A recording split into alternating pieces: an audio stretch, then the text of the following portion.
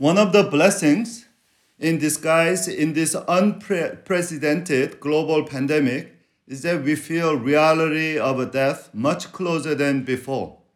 Although we know that we all die someday, we didn't realize that someday could be any day now for anyone, any of us. Without a mask, death can kiss any one of us without failure. As every day we hear the news about the record number of COVID-19 deaths, we cannot help but think about our own death. Speaking of death, I Googled to see what people put on their tombstones, and I found some interesting ones. So I want to share some. So first one is that I told you I was sick. So, I guess people didn't take him sickness seriously. Second one, this is a Merv Griffin. He is a creator of Jeopardy, the producer of Jeopardy. He said, I will not be back. I will not be right back after this message. So, and the next one is that he loved bacon. Oh, and his wife and kids too. So those of us who love bacon, we need to pay some attention to this. And then the next one is a political tombstone. A gay Vietnam veteran. When I was in the military, they gave me a medal for killing 2 men and discharge for loving one. So he left a political message on his tombstone. And lastly, this is a warm tombstone that I don't want anybody to put. His tombstone said, oh no, I don't want anybody to be unprepared for death. As I said many times, for Christian, good death, or what we call euthanasia, is not a painless death. It's a prepared death. When we are prepared to meet God, that is a good death, not a painless death. So hopefully none of us say, oh no. So what would you like to put on your epitaph for tombstone? Perhaps we can share that answer with each other during our breakout room fellowship. I have a few candidates. One, see you soon. And the second one, are you ready? And then third one is a little more theological. In Christ, semicolon, more life than ever. Now, what do you think that Apostle Paul would have written on his tombstone? Paul has many great one-liners, but I think one of the possible epitaph based on 2 Corinthians chapter 4 and 5 would be glory to die for. Glory to die for. That's our sermon title today. According to Paul, Christians have a glory to die for. And when we know what kind of glory we have, dying is not dreadful, but actually delightful. And also that dying makes our living more meaningful than ever. In other words, with God's promise of a glory, we can live faithfully and fruitfully like the glorious Apostle Paul. So with that, let us read our text today. Our text is 2 Corinthians chapter 5, verse 1 to 10. For we know that if an earthly tent we live in is destroyed, we have a building from God, an eternal house in heaven, not built by human hands. Meanwhile we groan, longing to be clothed instead with our heavenly dwelling. Because when we are clothed, we will not be found naked. For while we are in this tent, we groan and are burdened, because we do not wish to be unclothed, but to be clothed instead with our heavenly dwelling, so that what is immortal may be swallowed up by life.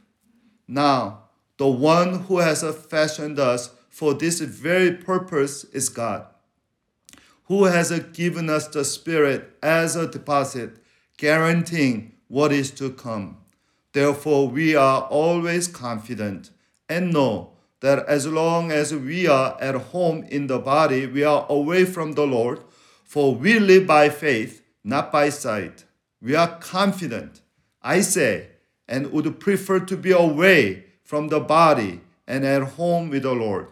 So we make it our goal to please Him, whether we are at home in the body or away from it. For we must all appear before the judgment seat of Christ, so that each of us may receive what is due us for the things done while in the body, whether good or bad. Today, we're going to look at the last Paul's message about the glory. Last four messages in our study, 2 Corinthians, we saw Paul talking about glory. So chapter 3, glory to free us. And chapter 4, glory in us. We are clay, but we are a jar of clay, but God's treasure is a glory in us. And last week, we studied the greatest sermon of C.S. Lewis, The Weight of Glory. And then today, we will look at the last message on glory.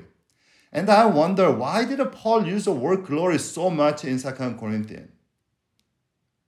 Next to Romans, Paul used the word glory more in this episode than any other episode. And I think the reason for that is the glory, the promise of us, God's glory. It gave us such a dynamic strength to Paul in a difficult ministry and difficult relationship and difficult times like Corinthians. So that's why he talked about glory over and over again. Today today's passage tells us three crucial reasons why God's promise of a glory is so empowering and energizing us. We're going to look at the passage in terms of three. Claim. Number one is a claim. Number two is a cry. And number three is a cause. Claim, cry, and cause. Claim, we will answer the question, what is a God's glory specifically and concretely for us? And then cry, why is a God's glory is so sweet and satisfying? And finally, the cause is how God's glory is strengthening us here and now. So let's look at the claim. Today's passage starts with verse 1. Paul said, we know that if our earthly tent to be living in is destroyed, we have a building from God and an eternal house in heaven not built by human hands. Notice the way that Paul started today's message. We know. Paul was confident about life after death. His view on death was not speculative and abstractive. It was concrete and specific. Paul lived his life fully because he knew life after death for sure. How could Paul be so confident and certain about death and life after death or life after death? For Paul's conviction about life after death came from Christ. He met risen Christ on his way to Damascus. Paul thought the resurrection of Jesus was a lie, and he was persecuting and killing everyone who proclaimed the risen Christ. Then he met Christ.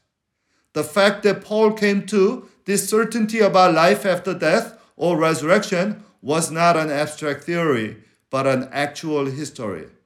That's why Paul devoted a long chapter about resurrection in 1 Corinthians chapter 15, what we call the chapter of resurrection.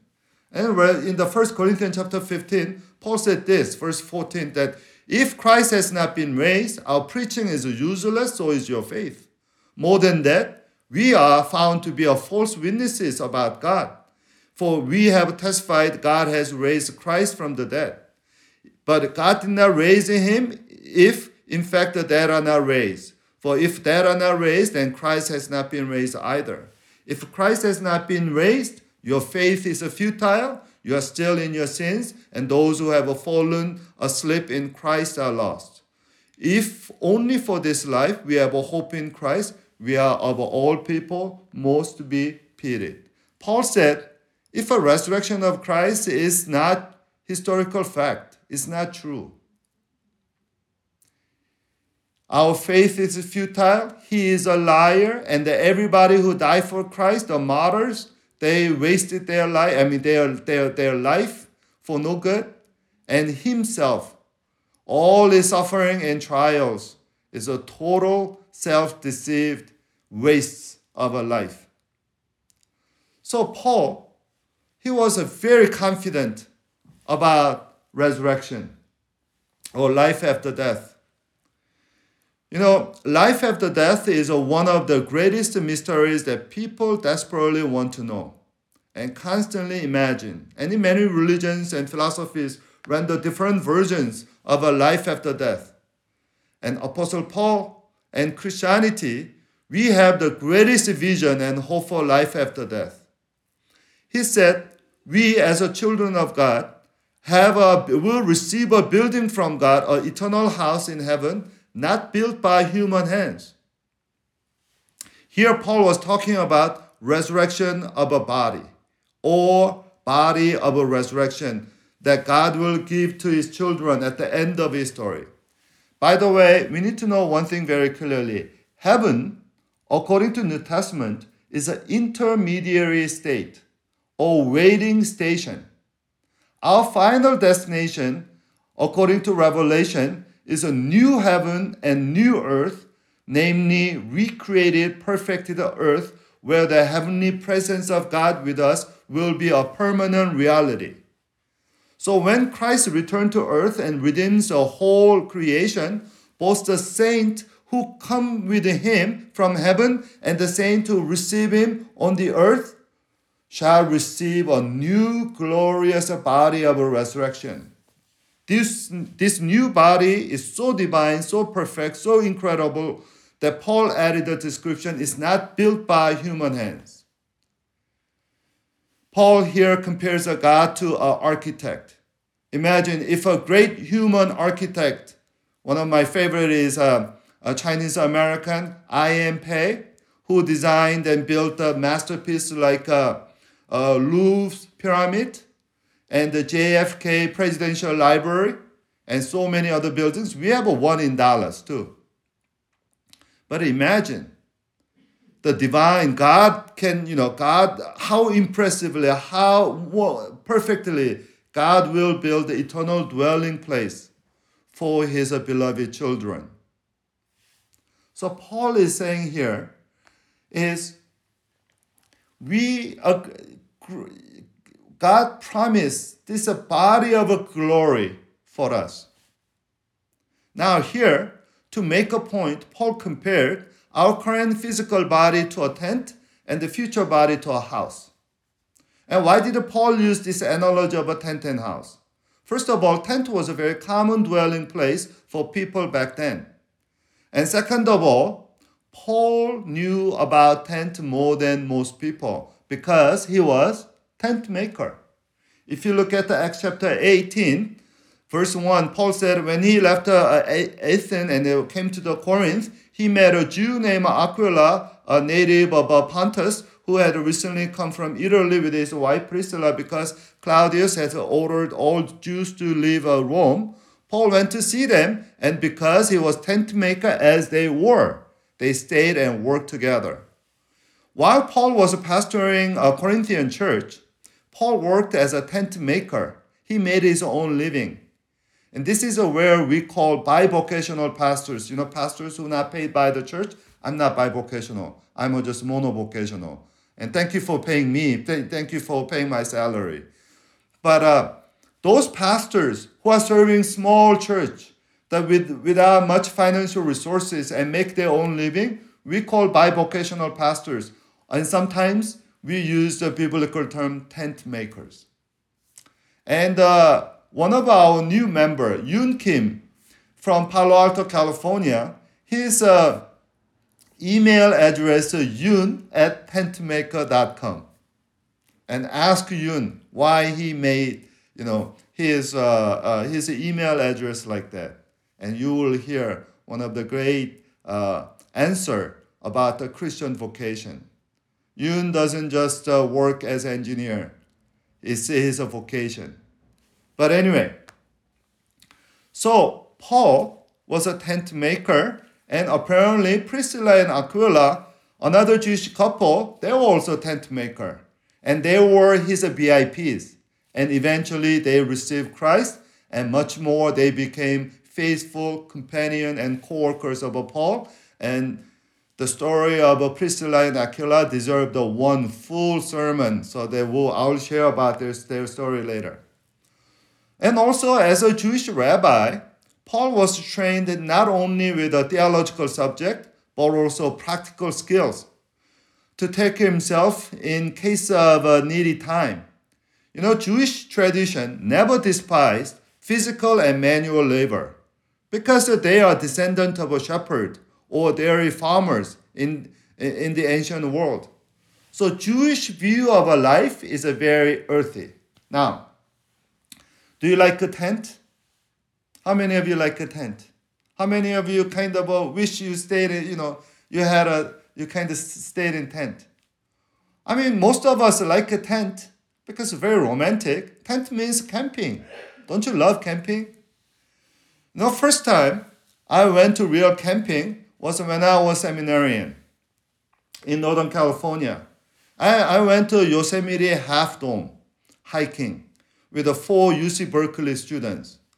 And Yosemite was, so one of the students, he said that he's been there, he knows the route and everything. So he did a camping before. So he was our guide and we went. And that wasn't, he wasn't a good guide. Because he went to Half Dome camping with his family. So his parents took care of everything. So he barely remembers. So when he asked him, what do we prepare? He said, just to, rent a backpack from, REI type kind of place. And then, buy whatever food. We're going to stay overnight, so buy the food. So we all went to a place called the Price Club. Some of you remember a place called the Price Club? Anyway, so we bought the big size, snacks and stuff. And then we put it in. And then we tried on. And then mine was about 60, 70 pounds. And then, it was walking on so it was okay. It was, I just tried just a few minutes and it was very good. And then we start walking and didn't know. I mean, of course, it's a mount we knew, but we didn't know that 4 miles is uphill. And then initially flat land, 70 pounds in the flat land is okay. You try uphill, steps. We're talking about how many number of steps.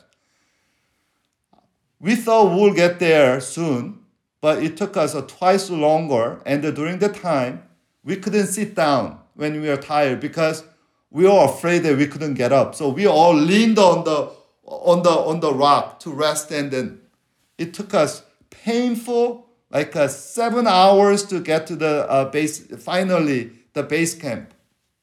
And then we settled down, we pitched the tent, and guess what? We didn't bring water. He said we just boiled the water. And there was a stream of water, really beautiful, picturesque, stream of water. But boiling water takes a long time, right? So we are boiling water, and then you cannot drink it, the boiling water. You have to wait for it. And by the time we wait and the 5 young men drank, it's so little. So it took a long time for us to settle. And by the time we finally ate dinner and we're looking up the sky and the night sky in Yosemite, unforgettable. Unforgettable. It's like a heaven on earth kind of a sky put up the show, and we all say, it's worthwhile. And then while we are about to sleep, a ranger came and said, do you guys have a camping permit? And our guide, junior in UC Berkeley, I still remember his name, Chris Pack, he said, what permit? And the ranger said, without permit, you cannot stay. You have to go down and get the permit. What? So we plead, and we plead. It was a woman ranger. We plead her motherly instinct. We said, if you send us down, you will have a bigger problem because we're so tired. Something will happen to us. And then you have to call everybody. So we pleaded. All right. Guess what? I came back to the Yosemite Half Dome camp. Few years later, with my first church young adult, I volunteered myself as a guide. And this time, I told them to pack lightly. You're not going to finish every snack that you brought. So everybody packed lightly, and above all, we brought portable water pump that can shoot drinking water out of stream like a cannon. So we had a great, half dome, hiking. Now, would you like to live in camp? Would you like to live in tent? That's a different story. We like a tent because it's a romantic and it involves a camping. But as a permanent dwelling place, nobody likes a tent. Look at the homeless people. Look at the refugee camps around the world. They all live in the tent. And Paul is telling us our current physical body is like an earthly tent. And compared to the house, tent decays, rapidly and they need a constant repairs. This Friday, I went to my annual physical, and my primary care physician told me to do all the overdue inspection and some repairs. I have a serious tear in my fabric called congenital aneurysm in the heart, cardiac aneurysm. And she said, you haven't seen your cardiologist the last 3 years? You need to do echogram and the MRI all over again, see whether it grew or not. So that's our body. Our body is a decay. And Paul is saying, don't worry. God prepared the glorious body for all of us. This is why this passage is the most used passage for the burial service for our loved one. I used this passage for my father's burial sermon, and many and others. And one day we will have this glorious body. Now, before I go to the next, this, by the way, one important thing is the resurrection of the body that Paul taught us was so contrary, direct opposite of a Greek view of body and death. So if you look at the Acts chapter 17, verse 32, when Paul preached the resurrection of the body along with the gospel at Athens, the Greek philosophers, when they heard the resurrection of the body, they sneered at him. They mocked Paul. So now the second topic we're going is that what's the big deal about the resurrection of the body?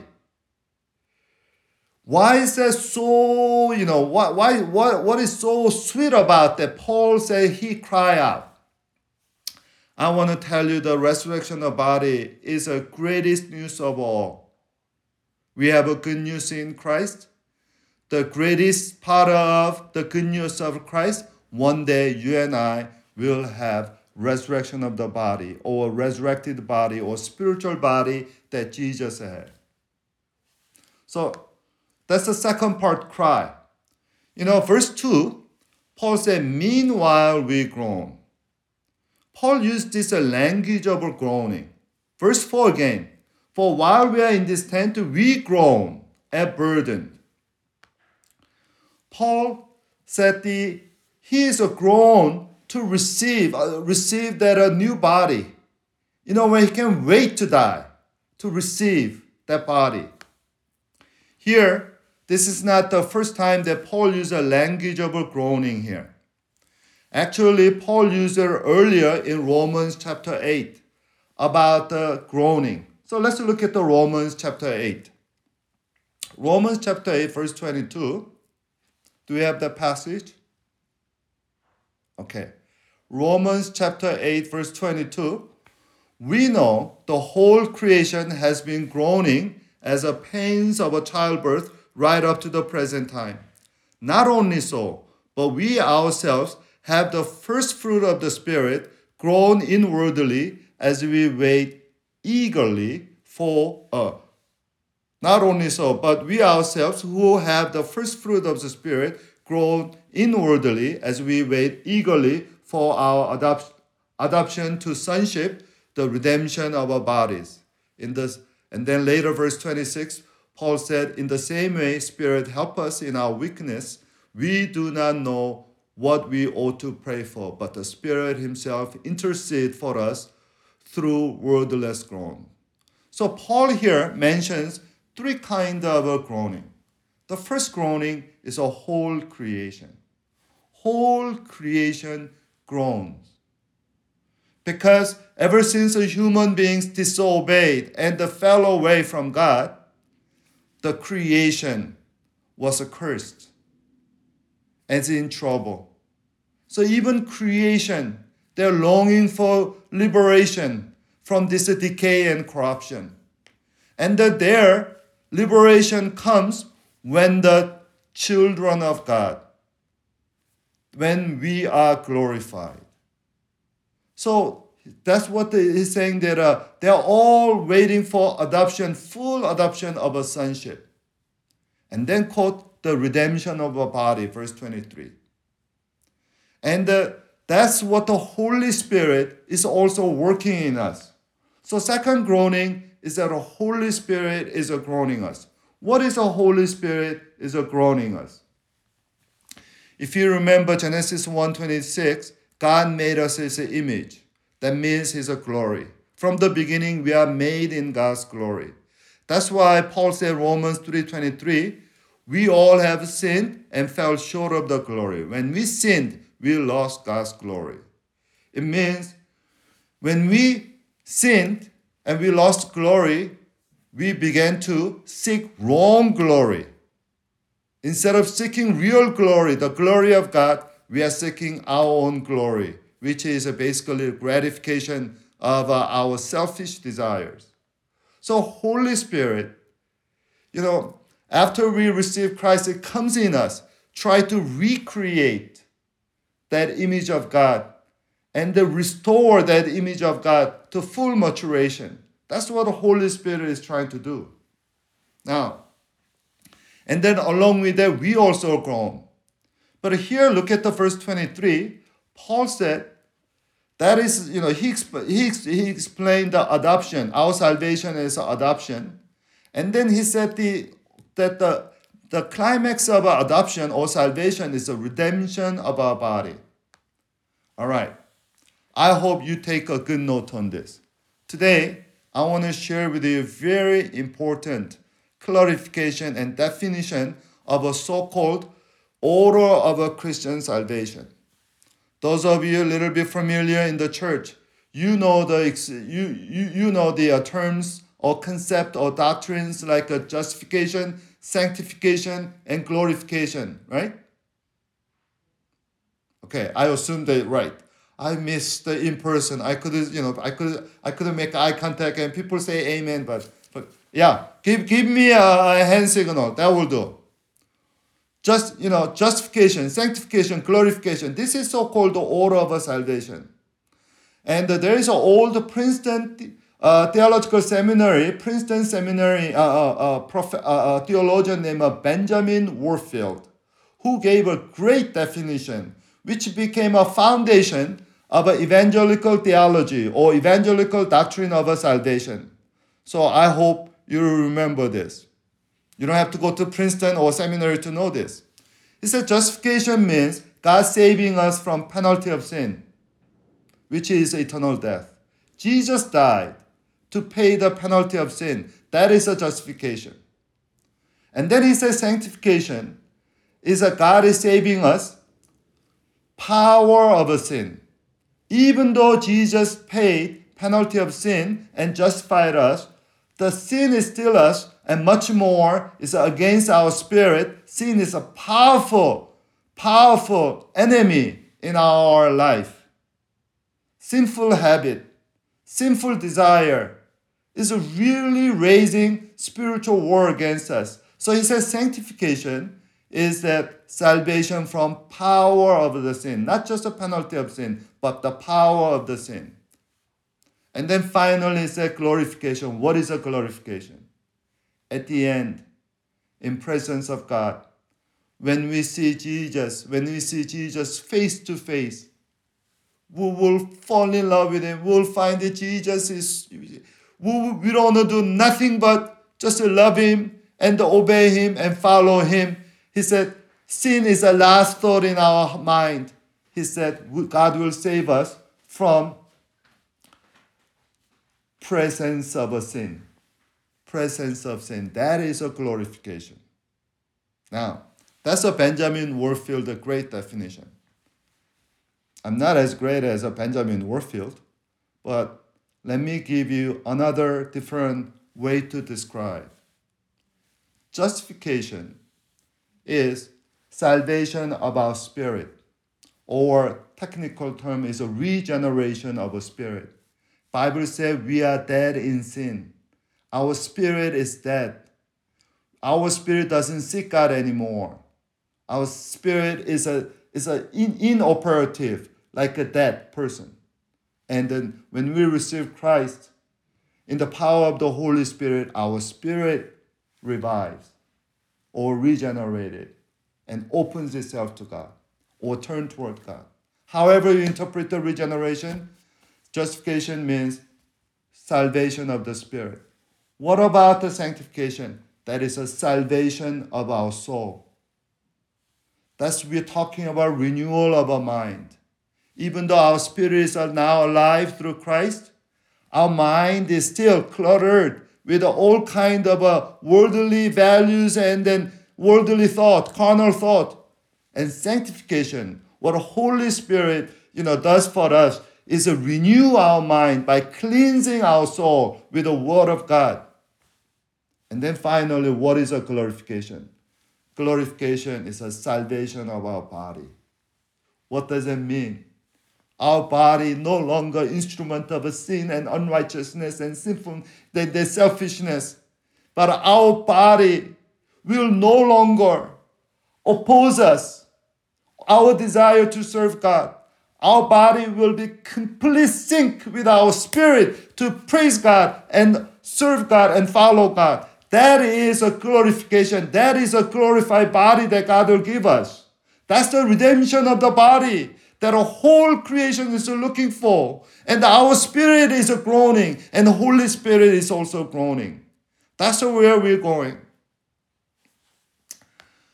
Let me illustrate this. Last week, one great passage that I skipped in the C.S. Lewis, The Weight of Glory, is this. I skipped for today. I just didn't talk to it. So let me read one more passage from the Weight of Glory, the C.S. Lewis great passage sermon. At present, we are on the outside of the world, the wrong side of the door. We discern the freshness and the purity of a morning, but we do not. But they do not make us fresh and pure. We cannot mingle with the splendor we see. But all lips of the New Testament are rustling with the rumors that it will not always be so. Someday, God willing, we will get in. When human souls have become as a perfect involuntary obedience as an innate creation is in its lifeless obedience, then we will put on its glory. Or rather, the greater glory of which nature is only the first sketch. Let me explain. When you look at the nature, sun and moon and everything works perfectly according to law of nature. And Paul said it's not just that they are obeying the law. They are not moving just according to the law. That's what God made them to be, and they do that faithfully. So innate object, nature obeys God. We are bigger than universe. Do you remember Kierkegaard's saying that we are weak like a reed, but we are thinking reed, so we are bigger than the universe? We are the greatest of God's creation, yet we are the most disobedient, unfaithful to God. But one day, when our body is redeemed, just like the sun and moon, we will obey God. We will reflect God's glory. And here, in this passage, C.S. Lewis says something very important. We see the nature, we love it, but it doesn't make us obedient like God. Let me read another passage from related to passage. So let's move on.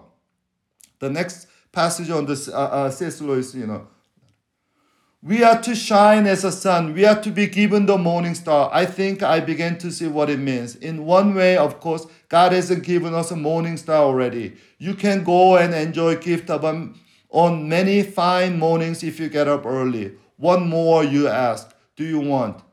But you want so much more. Something the books on aesthetic take a little notice of. But the poets and mythologists know all about it. We do not want to merely see beauty. Though God knows even that's about enough. We want something else which can hardly be put on into the world. Be united with the beauty we see, to pass into it and receive it into ourselves, to bathe in it and become part of it.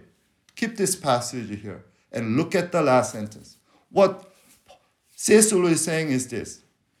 When we see the beautiful nature, we don't just say, wow, this is it's awesome.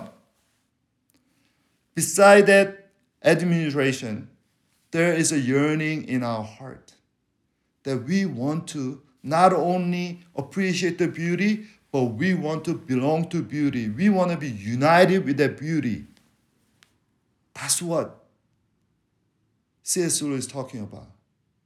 When we see the glorious morning, we say, what a beautiful morning, but we also wish I can be glorious and shining and splendor like this morning.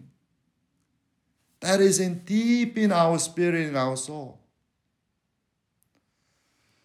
We don't merely see a beauty. Isn't that true? When you go to, this whatever incredible nature, nature scene, does it satisfy you momentarily, but don't you want to don't you have a bigger, deeper yearning? Don't you want to say, can I be beautiful? Can I be glorious like this? We want to be part of the beauty. We want to be part of the lasting beauty. We want the beauty to be in us. We don't want to just believe in God and we want to be good. We want to be more than true and good. We want to be beautiful. We want to be attractive. We want to be glorious. Let me explain this. Let me give you a very crude, analogy. Let me show you this picture. Do you have this a picture of a beautiful nature? Can you put it up? Anybody knows this? This is a famous Yosemite Valley. And then far right, you see the Half Dome. That's the dome that I hiked twice. Of course, you don't go the cliff side, you go to the round side. It's 8 miles each way. And when you go up there, you will see this. Next thing, you will see Yosemite Valley. Actually, I was there. I tried to find the picture yesterday, but I didn't I couldn't find my old album, but I took a picture right that same spot the guy was standing. My family knows I have acrophobia. I have a fear of a height. So when I drove the first time that George Bush turnpike to the I-35, that the south, there's a tall, connection, right? Even now, when I go up there, my palms sweat. I have sweats in my palms. I have acute, incurable acrophobia. But when I went up there, believe me, I want to try the hang gliding. Because when you see the breathtaking Yosemite Valley, you just want to fly into it. If there is a safe way to fly into it, I'll try. And I saw a couple hang gliders. I don't know whether they are permitted these days, but back then there was a couple guys was assembling hang gliding thing to jump out. Why do they risk their life like that? Because God created us to be part of the beauty. We want to unite it with the beauty. We want to be part of the glory. Amen? That's the glorification. And the good news is that one day, when at the end of his story, Jesus will give us the resurrected body that will obey God more than anything in this world. We will we will have one desire. That desire is obey God and love like Jesus. Use every part of our body as an instrument of the Holy Spirit. Amen? I long for the day. Now, let me move on to the final conclusion of our message today. So, what do we do? Then do we just wait until it comes, or do we die? Don't you want to go to heaven? Actually, look at what Paul said, verse 6. Therefore, we are always confident, and verse 6, know that as long as we are at home in the body, we are always from the Lord. For we live by faith, not by sight. We are confident, I say, but would prefer to be away from the body at home with the Lord. So we make it in our goal to please Him, whether we are at home in the body or away from it. For we must all appear before the judgment seat of Christ, so that each one of us may receive what is due us for the things done while in the body. This is a packed passage. Here, Paul is using the wordplay that keep the passage. Paul is using the passage that in body and out of body. He said in home and out of home, right? Being at home or being away. In Greek text, Paul was making a pun with a word. Being at home or in home, in Greek is endemos. Endemos. People were saying that this pandemic, COVID-19 virus, will be endemic. You know what that means? It will be with us. It will be a regular feature of our life. It will be in our life permanently for a long time, just like a flu or just like any other virus. So this COVID-19 will not go away right after vaccine. We will probably get this is a game changer. Rest of our life, we might use a mask. Many cold times. So that's the word. The endemic came from endemos. Away is ekdemos, out of. The word demos in Greek means people, democracy. That's rule by people, rule by the citizens. That's the demos, same word. Demographic, study of the of a population.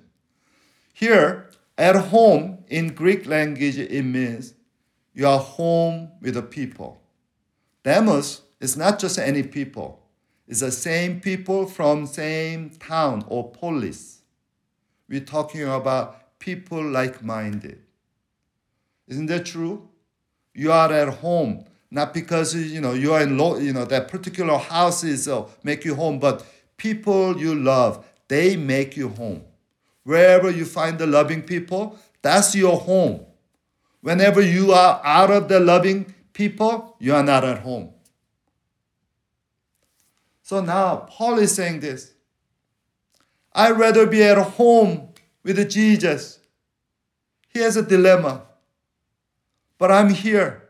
Philippians, Paul said, I wish I'll be with Jesus. But for your sake, I'm here. This is a constant Paul struggle. He can't wait to go to God. But he said he has a work to do. Now, here is a very, very important challenge for all of us. We just learned that heaven is our final, destination. And the resurrection of the body is a final blessing that God will bestow upon us, right? So what does the promise of a glorified body and the heaven mean to us here on earth now, in the meantime? I want us to know this very clearly. Heaven is not just a future, our final destination, but our present motivation. Present motivation. The fact that we're going to heaven and new earth eventually, and that's where we're spending eternity, must motivate us how we live here. The heaven doesn't motivate us to be faithful here on earth. That is not a Christian understanding of a heaven. The most spiritual people that I know, they're the most practical people. If you have a right understanding of eternity, you will have a rigorous attitude toward this temporal life. We will be most practical because we have a most profound view of the future. Someone said, we will be of a more earthly good if we are heavenly minded. If we are truly heavenly minded, if we really understand heaven, if we really know what heaven is at stake, we will be more earthly good. On the other hand, if we make earth our heaven, it may turn into the prelude to hell. Don't make earth a heaven.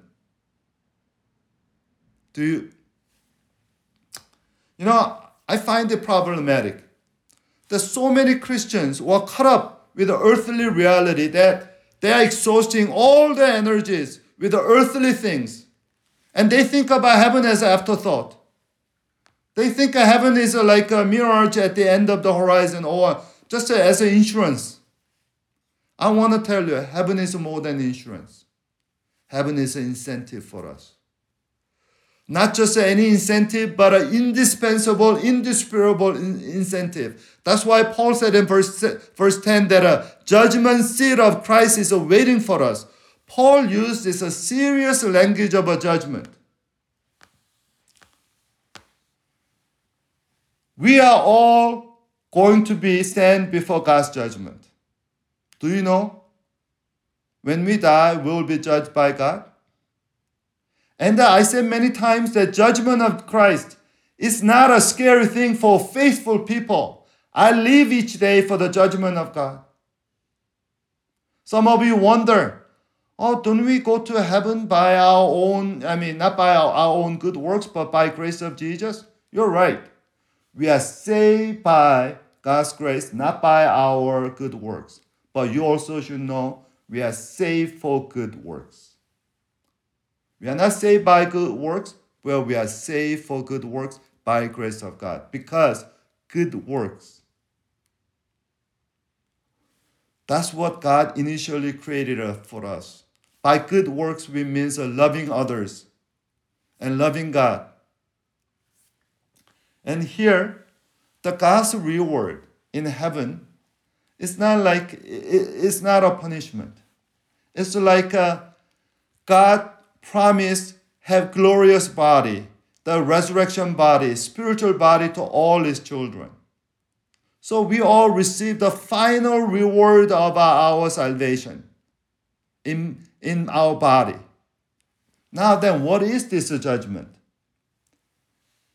According to Revelation, there is a white throne judgment where God will reward us according to our faithfulness.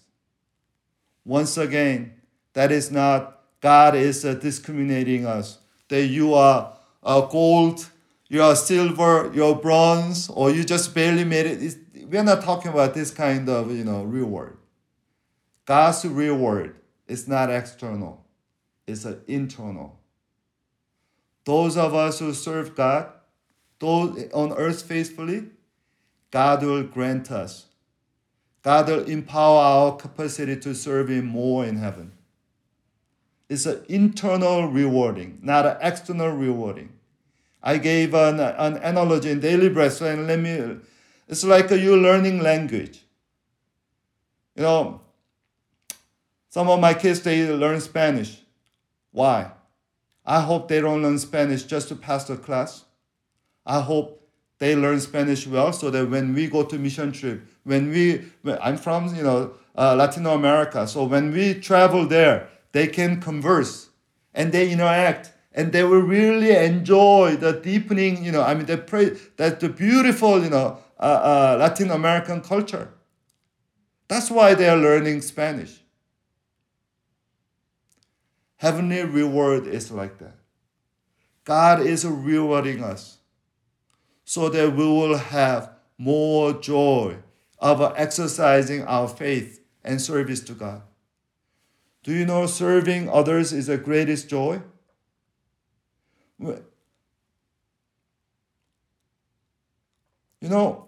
People who like to be served, boy, you don't know the joy of serving other people.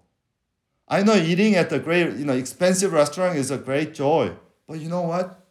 If you have you cooked some delicious food and people enjoy so much, man, that joy, I'll take the joy anytime above any fancy restaurant.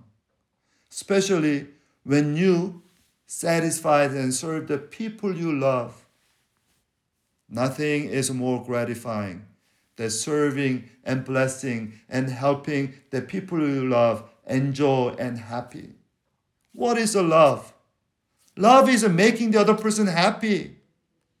When you make other people happy, you become happy. Man alive, that's the marriage. That's the real love, guys. Oh.